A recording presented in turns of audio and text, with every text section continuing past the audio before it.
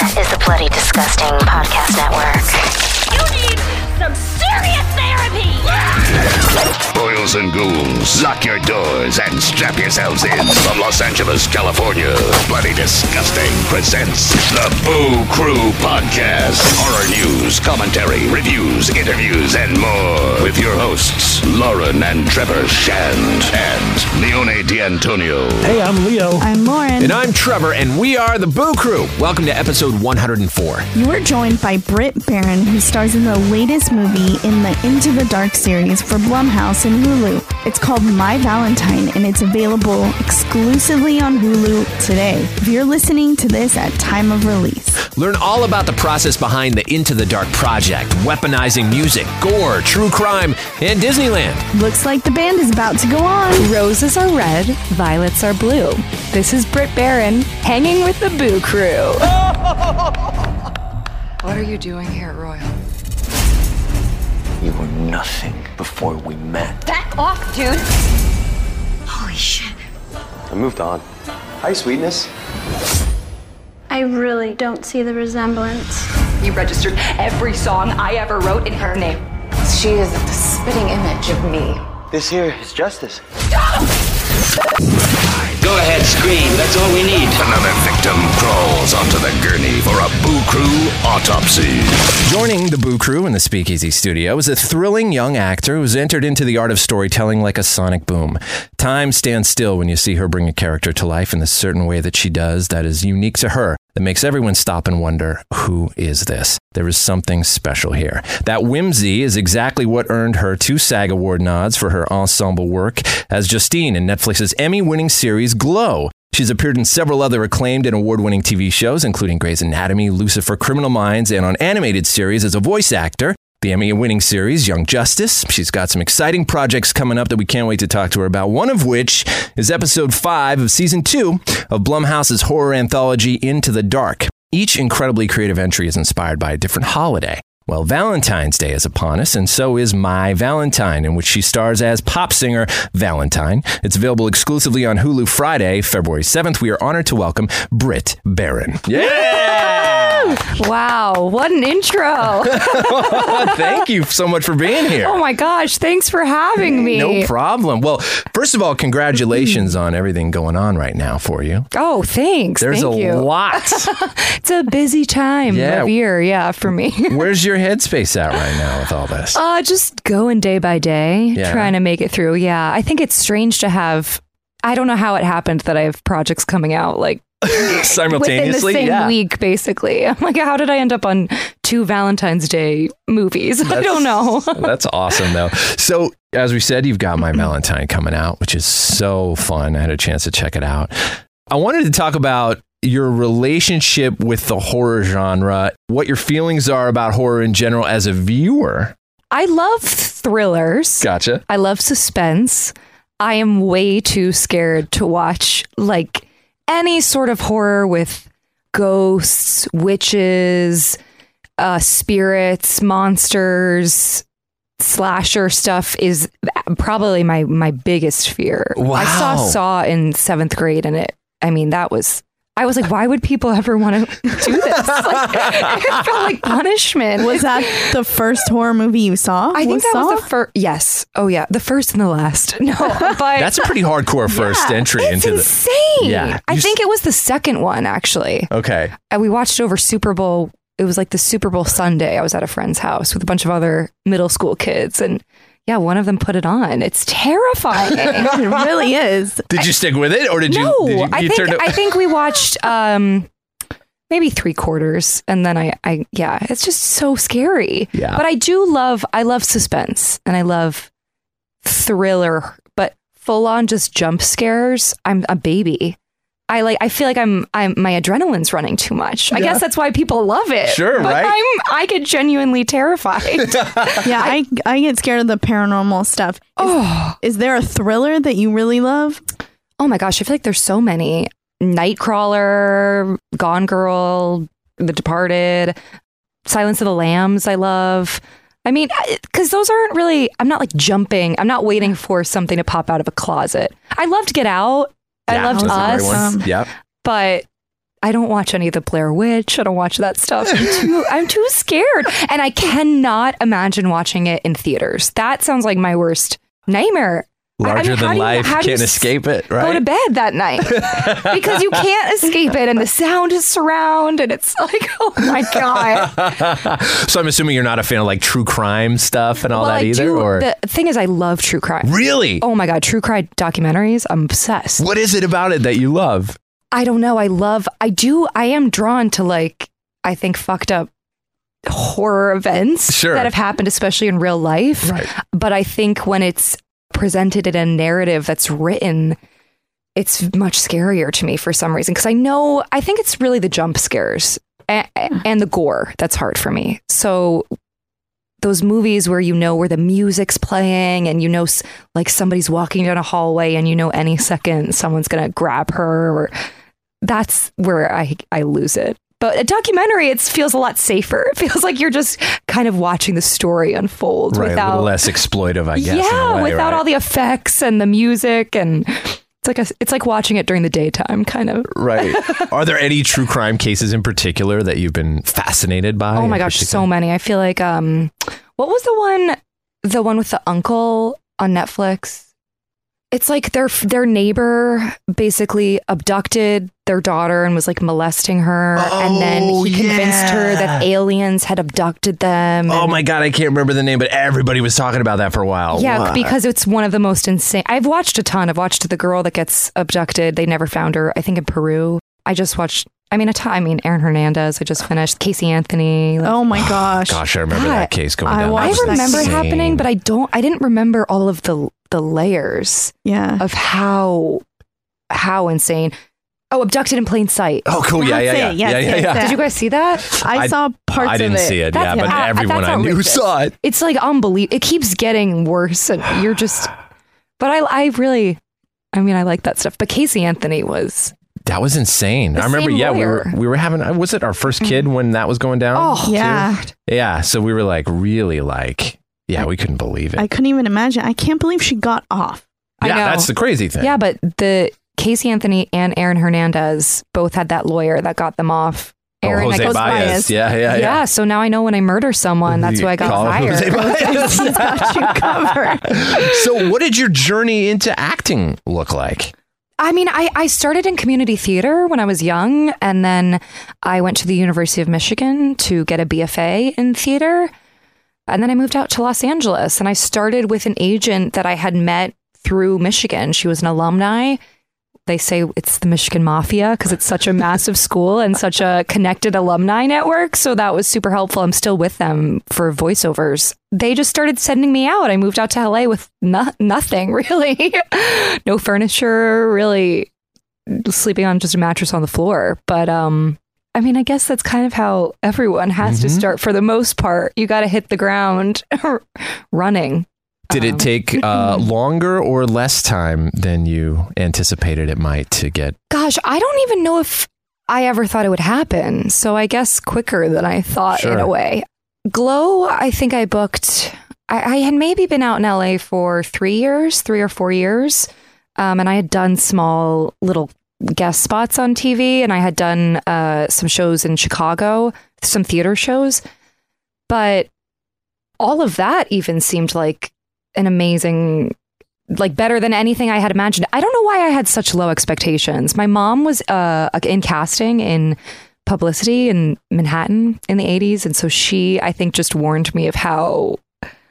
Like the reality of it. Yeah, she was such a support system, but I think I was just super aware that there's no rhyme or reason why somebody is working as an actor, and it's a lot of luck. It's like 80% right place, right time, and luck. So I was definitely more of the cynical, just keep at it, work hard. But I don't know. I never thought really I'd be making it as a profession. I double majored. I was a communications major too. I was like, maybe I'll go into casting or something. That's awesome though. That's great. So let's talk about voice acting for a second. You've done stuff for Halo and Skylanders and different projects like that. What freedoms and challenges exist in bringing characters to life with only your voice? I love voiceover work. I think it's way more liberating than on-screen acting. because I get to play characters that I never ever would be able to on the screen. I mean, really, it's just your voice. It doesn't matter what you look like. It doesn't matter what your hair and makeup is. I think it's so fun. And I do a lot of video games, which are so top secret. And it's not like I get a script ahead of time and have lines to memorize. I get there and I'm looking at a TV screen that it's attached to the director's computer. And we're just going line by line. Sometimes I have no context really at all for what I'm saying. So that's definitely a different challenge, I think, as an actor. I think it helps me with cold reading for sure. But I like it because it doesn't matter what your face is doing. Or I feel like sometimes with TV, they're especially with something like Into the Dark, this episode, Maggie Levin, our director, did an amazing job of trying to get these really specific shots, whether it's like a super close-up shot of just my eyes and I have to move my head in a very specific way. And if you're 1 inch off, you're out of focus and the whole thing's messed up. So it's very technical. With voiceover work, I feel like you're so free. It's really just about the performance because it doesn't matter. Makeup, hair, none of that. And you get to try it over and over again. Yeah, that's the thing. Like I was, like you had said, you're creating in real time in a lot of those situations, right? In the voiceover booth, probably. Oh, yeah. I'm like figuring it out as I go. And so are the directors. That sounded good. Why don't you do that again? Totally. You have that different, way of doing things. Absolutely. I finished Final Fantasy VII, the remake that's coming out in April. And that was totally different too, because that's first done in Japan. So I would listen to the actress say the lines in Japanese, not understanding, but I have the words, the translation there. And then sometimes we'd have to figure out, okay, ignore what she did because culturally in Japan, they'll do a lot of nods, like a and we don't really do that. In American culture, right. You just would nod along without any verbal cues. So we'd have to figure out alternative sounds that make sense, like, instead of just a like, it's just all these little subtle things that dubbing a game is taught me. It's kind of cool. What about like the strenuous part of it? Especially with video games. Stuff? Well, video games in particular, where you're doing a lot of like vocally strenuous activity, grunts and different, a million takes of certain things. Does that ever get to, do you have to be careful and keep your voice in a certain shape? Absolutely. I'm always warming up. I don't live in the valley and everything's records in the valley. So I have a hour-long drive usually of me just doing vocal warm-ups like a crazy person in the car. So I'm sure, in traffic, somebody looks over and it's like, oh my God. But that helps. And usually directors are so seasoned in voiceover work, so they know a lot of times in a sessions are 4 hours, so they'll save all the vocally strenuous stuff till the very end. So then you leave with a really sore throat. But at least you don't do it, all in the beginning and then you can't talk the rest of the time. But Final Fantasy was great because there was not that much yelling. It really wasn't that many. Halo, on the other hand, was all like, grenade! So. Let's talk about My Valentine, starting off by just explaining what the storyline basically is about. Yeah, so it's a thriller, horror-esque, I think even maybe dark comedy in certain points, right? Mm-hmm. It takes place mostly in this music venue, and we open up with Valentine, who I play, who's a pop star who's kind of reclaiming her own identity when we meet her. And you learn that previously she was in a relationship with this horribly abusive, I think, manipulative character who's now with a new girl, and he's kind of taken all of the music that Valentine wrote, her entire identity, and given it to his new girlfriend Treasure, who's now famous, kind of like an Ariana Grande type pop star. And so Valentine, in the past, I think 2 years has been recovering from that and figuring out how to really just reclaim who she is and who she was. And so we meet her when she's back on stage, and her ex-boyfriend and Treasure, the girl who's stolen all of her own music, show up at the venue, and craziness ensues. Craziness ensues, as it does. How did you prepare for that role? Well, it was quite intimidating because I think the music industry, playing a pop star, that's something that's totally foreign to me. So I talked with Maggie Levin, who's our writer and director, and she grew up in the music industry. Her father is in Peter Gabriel's band, and she spent her childhood, I think, on tour. Oh, that's cool. Yeah, so she knows that world. I think a lot of her friends are in, musicians, and that was very helpful for me because I felt totally supported. And Keely Bumford, she wrote all of the music. She's one of Maggie's friends. She's phenomenal. So she was also super helpful just in terms of how do musicians even perform? Mic technique. How do you hold a mic? Do you close your eyes when you're singing? All of that stuff was very helpful to me. I listened to a lot of Halsey. I think that was kind of my character. Valentine is definitely the more grounded, grittier, keeps it real version of pop star versus Treasure, who's definitely more of a produced, like a Ariana Grande, as I said, or Taylor Swift kind of type. Right. So the story reflecting on aspects that actively happen, not only in the music business, but entertainment and also in toxic relationships in general. It's really a broad look at all that. From the trailers, people have noticed that there are certain parallels to certain artists in particular that are at the top of mind right now. And I was wondering if you can comment on how the lines on this are blurred to be more than just certain situations in particular and are more inclusive of toxicity.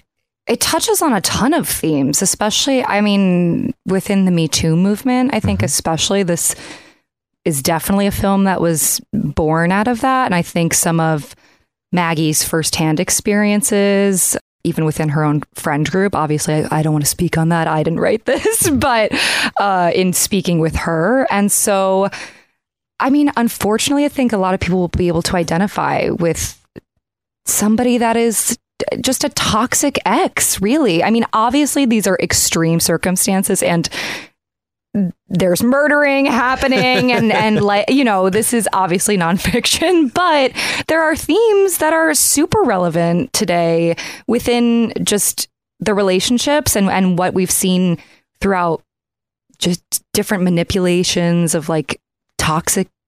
I don't want to say men. It's not just men, but in this case, it's a man. And I was speaking earlier about how there's a moment where Treasure, because in a lot of ways, Treasure and Valentine are kind of set up as enemies, which I think in the music industry, in the entertainment industry as a whole is common. Women are pinned against one another, constantly compared. I grew up reading magazines where two women who wore the same dress, you have to, people vote on who wore it better. That's ridiculous. I hate that. It's unbelievable. Or the Taylor Swift, Katy Perry beef that went on forever, and just things like that. It's just the constant. Madonna accusing Lady Gaga of stealing. There's constant themes of who does it better or who stole who idea. But there's a moment in the film that I loved where Valentine tries to convince Treasure that really they're on the same side, that they are both victims of the same man, and tries to kind of work together and work as a team and ignore the fact that in a lot of ways Treasure has ruined Valentine's life. Treasure doesn't really receive what isn't really listening or hearing what Valentine's saying, but I liked that Maggie included that moment because I think it's a good reminder that we're on the same team. We don't all have to be competition. Right. So. Yeah. I noticed that about this is there's this, as dark as it gets and as dark as it's set up, there's a empowering joy. Yeah. That goes through this that I didn't really expect. Well, in a lot of ways, I feel like, as an audience member, you're like, fuck that guy. Exactly. Get what's yours. You're rooting for Valentine. I think you definitely are in terms of, I think there's nothing more infuriating than seeing what has happened to her. She's been destroyed by someone. Her life has been stolen, and to kind of see her reclaim her music, her sense of self, her sense of self-worth is super gratifying. I think just even a normal breakup can really devastate anybody, and where you lose a sense of yourself. So in these heightened, crazy circumstances, it's even worse. But the reward, I think, is even better. What do you think it is about using the power of genre and horror to deliver that message? Well, I think in this case, the stakes got to be so high, which makes the payoff so much greater because it is life or death. And I think that was what was so fun as an actor to get to play. I don't watch a ton of horror, but I really enjoyed doing it because that's why you become an actor. I mean, you want to do all the fun. I was being chased. I'm covered in blood at points. You're crying. You're screaming. You're at your wit's end. I mean, these are kind of all the emotions that we keep deep down inside of us, and I think maybe only get released in real life when I'm on the 405 at 5 p.m. on a Friday. You know, like this person lives inside, I think, all women and maybe all men, and so it's fun as an actor to get the chance to kind of unleash your inner natural beast, you know? So it was fun. Yeah. Did you stick to the script or did you do any improv? Maybe a little bit of improv. I think for the most part, we were shooting, I think we only had 16 or 17 days to shoot the entire thing. Wow. Yeah, Into the Dark is a machine, man. And it's the same crew. So they go episode by episode. Oh, that's cool. Yeah, it's amazing. I had never done something like that where the crew is, you know, they know what they're doing and they're moving and grooving. They know all each other, everyone, and the actors come in and they're the new guys.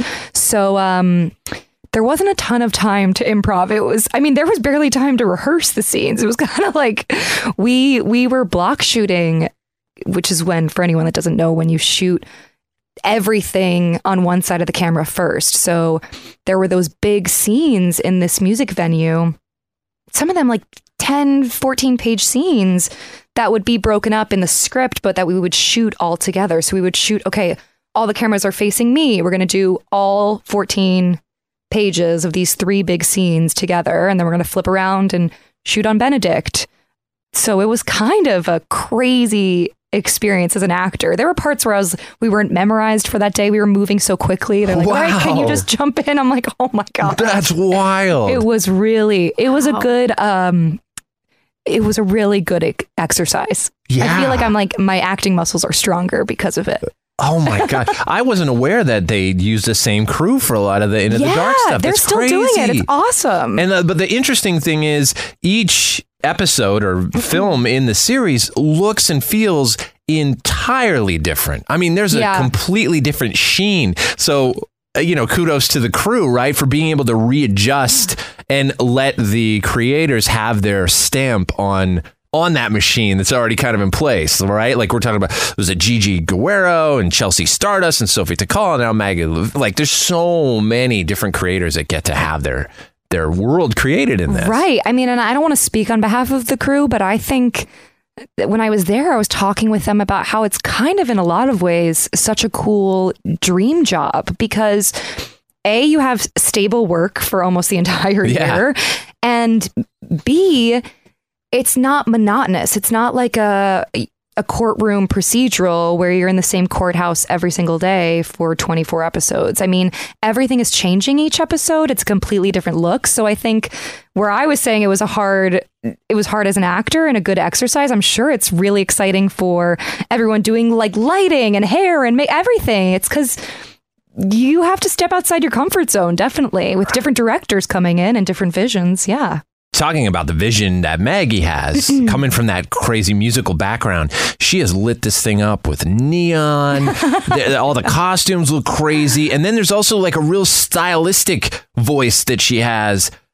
Things it's almost set up like a graphic novel, right? There's panels that you see. There's things drawn on top of actors. Is it really unique? Oh, I haven't seen. Okay, so I actually haven't seen it yet. I didn't know that they did that. There's all sorts of. It's got a real distinct voice, and it looks like candy. Like it looks like candy. Okay. And wow. Well, Maggie definitely has an aesthetic, right? Which definitely played into this. I mean, the lighting was always very specific. The shots were so specific. I know there were even subtle things we were doing, like shooting Benedict in the first half of the film from below so that he takes up a huge part of the frame and looks big and menacing, and then shooting me from above so I look tiny and scared and meek. And then by the end, I think after, or halfway through, it's kind of switched where they're shooting Valentine from below and making her look big as she starts to figure out, you know what, fuck this. I'm gonna fight for my life. There were just a lot of subtle things like that. There was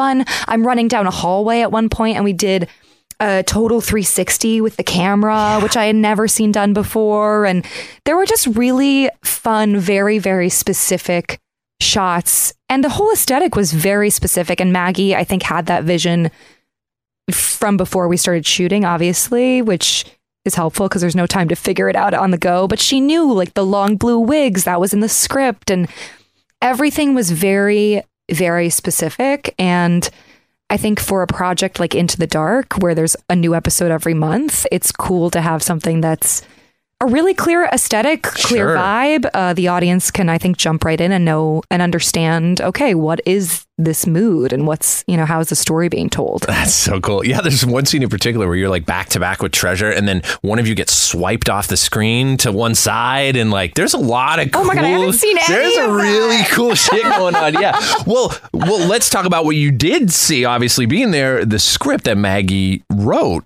And there's a real energy in the way that she uses words and the way that she forms sentences, the way the characters speak. How do you think the way that she chooses to say the things that she says informed your performance? I loved Maggie's writing. I loved the script from the moment I read it.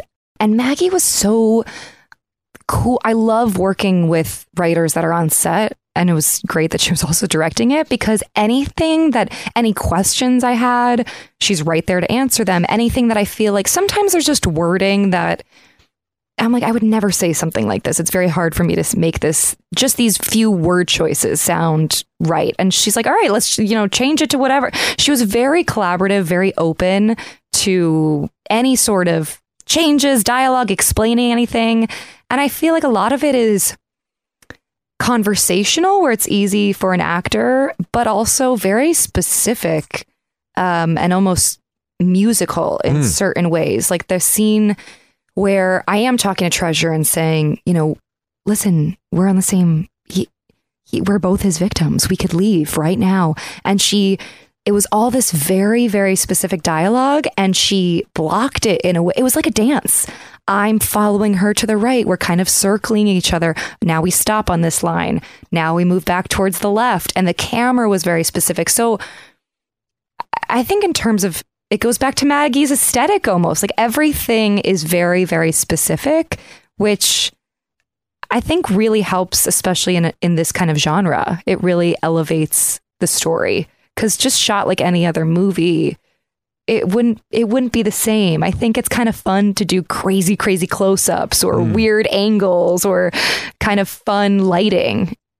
It makes it like enjoyable, and there are even moments that are funny within this, which is I think much needed in any horror thriller movie. Were there any scenes that were a challenge to film? Oh my God, all of them. Yeah. Coming from Glow, this was a major adjustment, because I think the first week we shot all of the stuff with Benedict and I, where he's just coming at me and attacking me, and emotionally that's such a dark place to be in. So I was listening to a ton of music on set. It stunk because you want to be joking around and having fun with all your new cast members and getting to know each other, but I feel like for the most part Benedict and I were always off on our own, listening to music, being emo, because that stuff is really hard to jump in and out of. And it was funny because we shot up in Simi Valley in the summer. Basically, it's like 100 degrees outside, so bright, but then you go into this dark, there's no windows in this place. It's like, it was a really fun experience. It's funny that you mentioned that you went and listened to music, because when you go back to your preparation for discovering Justine for your work on Glow, you had mentioned it was through music. You would listen to the Runaways and read punk rock books and stuff like that. And then obviously we've got music here again and going off to the side, listening to music. What is your relationship like with music?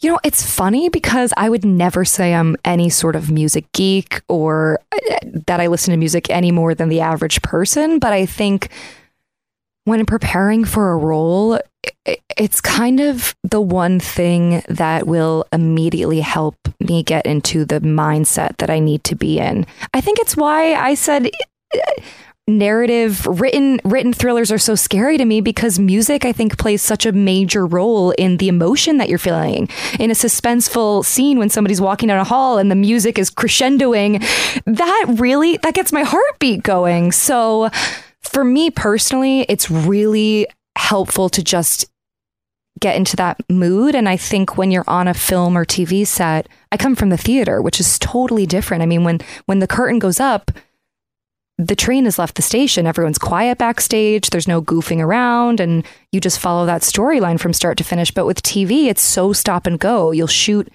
okay, Benedict's close up, and now we have to wait 35 minutes while the cameras move and everything gets relit. So in a genre like this, it's hard for me to go over to Crafty and be joking around and then come back 35 minutes later and be like, all right, and now cry. So music for me has really been helpful, and especially for something like playing a pop star. Sure.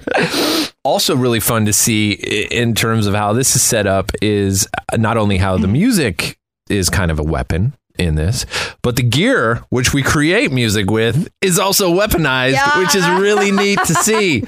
Yeah, that was in the script. Very creative uses of guitar strings and patch cords and everything, right? And I mean, deaths are the way people die is pretty important, right?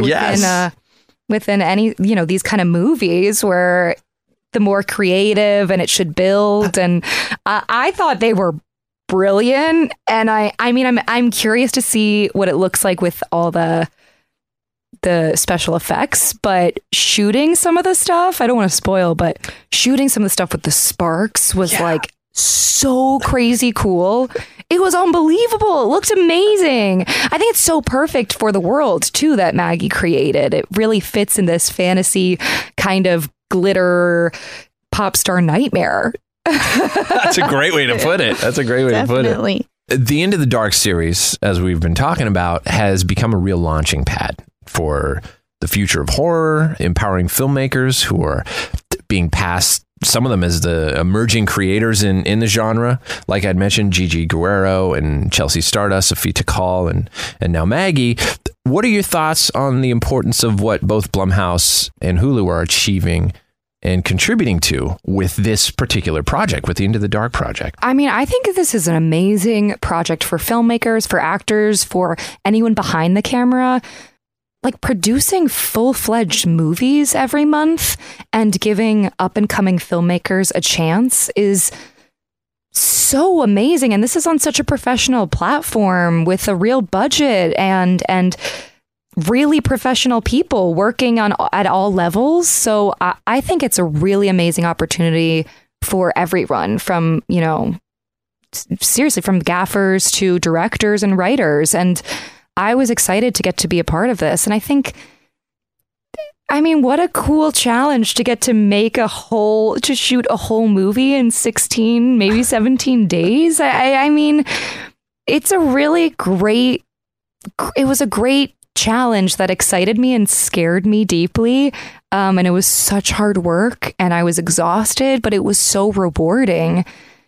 And I'm excited because I feel like in a lot of ways, movies have been dying because of streaming. So I think it's really cool of Hulu and Blumhouse to have created this opportunity for a different movie to come out that's a completely different style, that's a completely different story, a different look, a different aesthetic. Every month, it's fun for the viewers and the fans of Into the Dark because you never really know what you're going to get.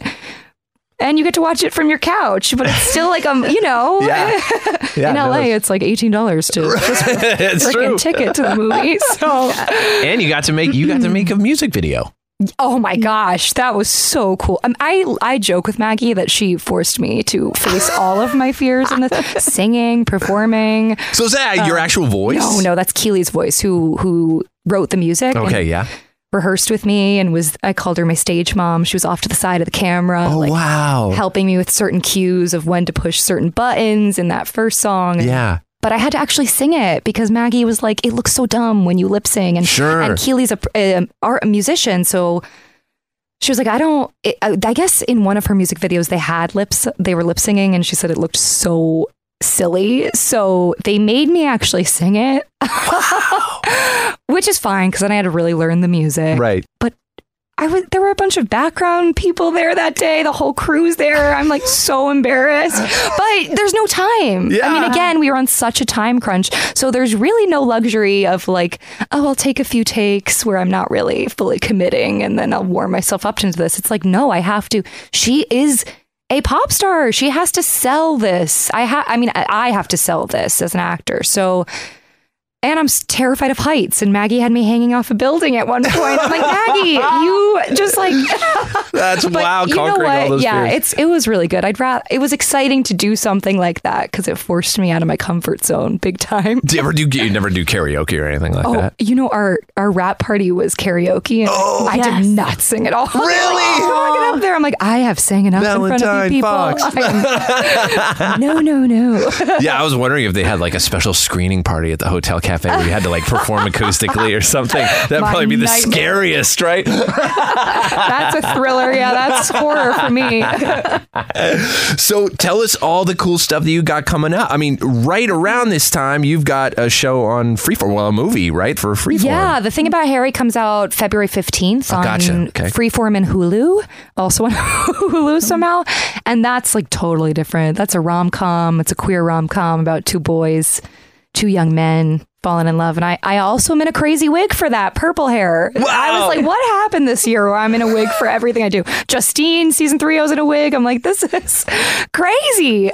But that was a nice relief after the dark hole I was in coming out of Into the Dark. So that was, that's a fun, really feel good rom-com. So if you finish the scary My Valentine and need a pick-me-up, The Thing About Harry is February 15th. So the next weekend, which is crazy. Wow. Back to back. Valentine's Day. Yeah, right? You returning for Glow? Season 4? Well, I mean, I don't know what's announced, but season 4, we pick up in March. Very cool. So it's our final season. Wow. Yeah, I know it's so sad, but I'm so happy that we know it's the final season because I think we have some of the best writers, our showrunners, Liz Flahive and Carly Mensch are unbelievable. And I'm so happy that we get the chance to do the characters justice and figure out where all these women end up. I mean, it's been such a journey, especially for I started as such a crazy little meek punk rock teenager, and I've ended up as like a young woman who's found her own voice within the screenwriting world. And it's been such a wild journey. I know there are like 14 women in the cast, and that's so amazing. How did it make you feel to be part of this amazing sort of feminist show? Going into it, I was truly terrified because 14, 15 women sounded like my, oh my gosh, it's going to be so, in kind of what I was saying, the stereotype that we're always pinned against each other, that women are each other's competition, especially in this industry. So I was so nervous about that. It was my first big TV gig, but we do our own wrestling. So we trained together, and we trained together before the season 1, before we started shooting. And I realized so quickly that, I mean, it's not like that at all. We are truly a family. They are my sisters. And I don't know if it's because Carly and Liz did such an amazing job of finding... I think we all complement each other in different ways. We're all so different, and we blend together we fit together like a puzzle.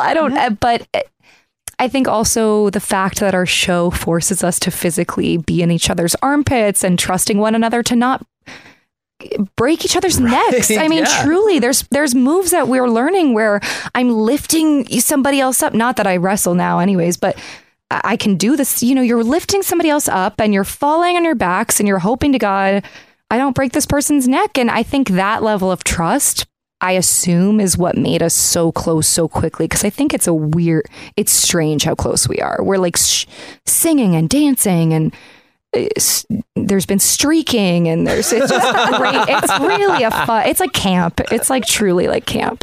What was it like training for those stunts? I mean, that's just crazy. It is so fun. Another thing, I'm always such a scaredy cat going. I feel like I go into every project thinking I can't do it, and then you learn. We don't. At least for me, I do not trust my own worth or my own abilities, and so wrestling is the perfect example. I was so scared. And Chavo Guerrero Jr., who's our trainer, he's unbelievable. He's so kind and so encouraging. And it's truly amazing what we all have been able to do with our own bodies. And he can teach anyone. It's really because it's a bunch of women, all different ages, all different sizes, and we're figuring out what moves work best with us, and they work to our abilities. I'm pretty tall, so there were certain moves that they knew, okay, this is great. You can jump up and leap over someone because I have the height, versus especially if I'm paired with someone who's, shorter. And so they work to our strengths. And learning wrestling has actually been so empowering because I don't think any of us thought we could do it. So, and none of us knew how to wrestle except Kia Stevens, who's awesome Kong. She's a professional. But besides Kia, we were all brand new. That's so cool. Oh, very fun. So many things to look forward to from Britt. That's amazing. Got any more questions? Are we wrapping? I just want to know your favorite Disneyland ride. Oh, good question. Oh my gosh. That is so hard. Disneyland or Disney World? Disneyland? I mean, Disney. It's close. Okay. Wow. That's so hard. Like, what's the first ride you go to? Yeah, but I'm so strategic about the lines. See, you gotta be. Yeah. I would say like top 3 would be Soarin', Space Mountain, Indiana Jones, and my runner up is Haunted Mansion, but when it's the Halloween Christmas time, the Jack Skellington and all that stuff. Amazing. Yeah, I love it. I couldn't pick one. Yeah, so good. What about Disney? We've never been to Disney World, believe it or not. We're huge. Yeah, we're Disney nerds, and we've not been to Disney World. What about Disney World? Oh my God, Dinosaur and Animal Kingdom. I actually haven't been since they did the Avatar. Okay. Land, but I grew up on the East Coast, so everyone on the East Coast goes down to Florida on spring break. They don't go all the way out, to the West Coast. So I grew up going there every spring break, basically. My dad still complains. He's like, we haven't seen the world, but we've wasted so much money at Disney World. Disney World, yeah. But I think that's why I still go to Disneyland. I love it because it reminds me of being a kid. But Disney World is like, I love Disneyland because it's so close and convenient, but you guys definitely have to go. I know. It's insane to me that you haven't gone because it's like Disneyland, but times 1,000. It is so well done. I mean, you know how in Pirates of the Caribbean and Disneyland, you have to you're in basically the walkway because they didn't build enough room for the line. Sure. Yeah. I mean, everything is just, they learned so much, I think, from building Disneyland. So Disney World is just,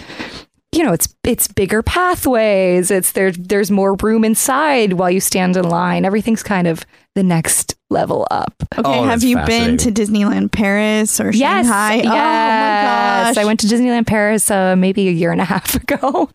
Also another embarrassing thing that I did. People are like, you go to Paris. We were there for a while though, but yes, we fit in a Disneyland trip. Disneyland there is Thunder Mountain. You go under the water.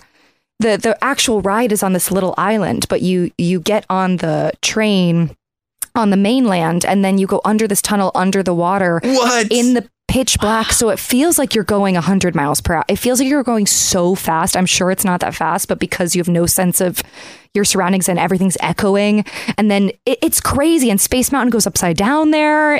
The Space Mountain blew my mind. Whoa. Yeah, that's also, and the castle is so gorgeous. Disneyland's amazing, but the castle is.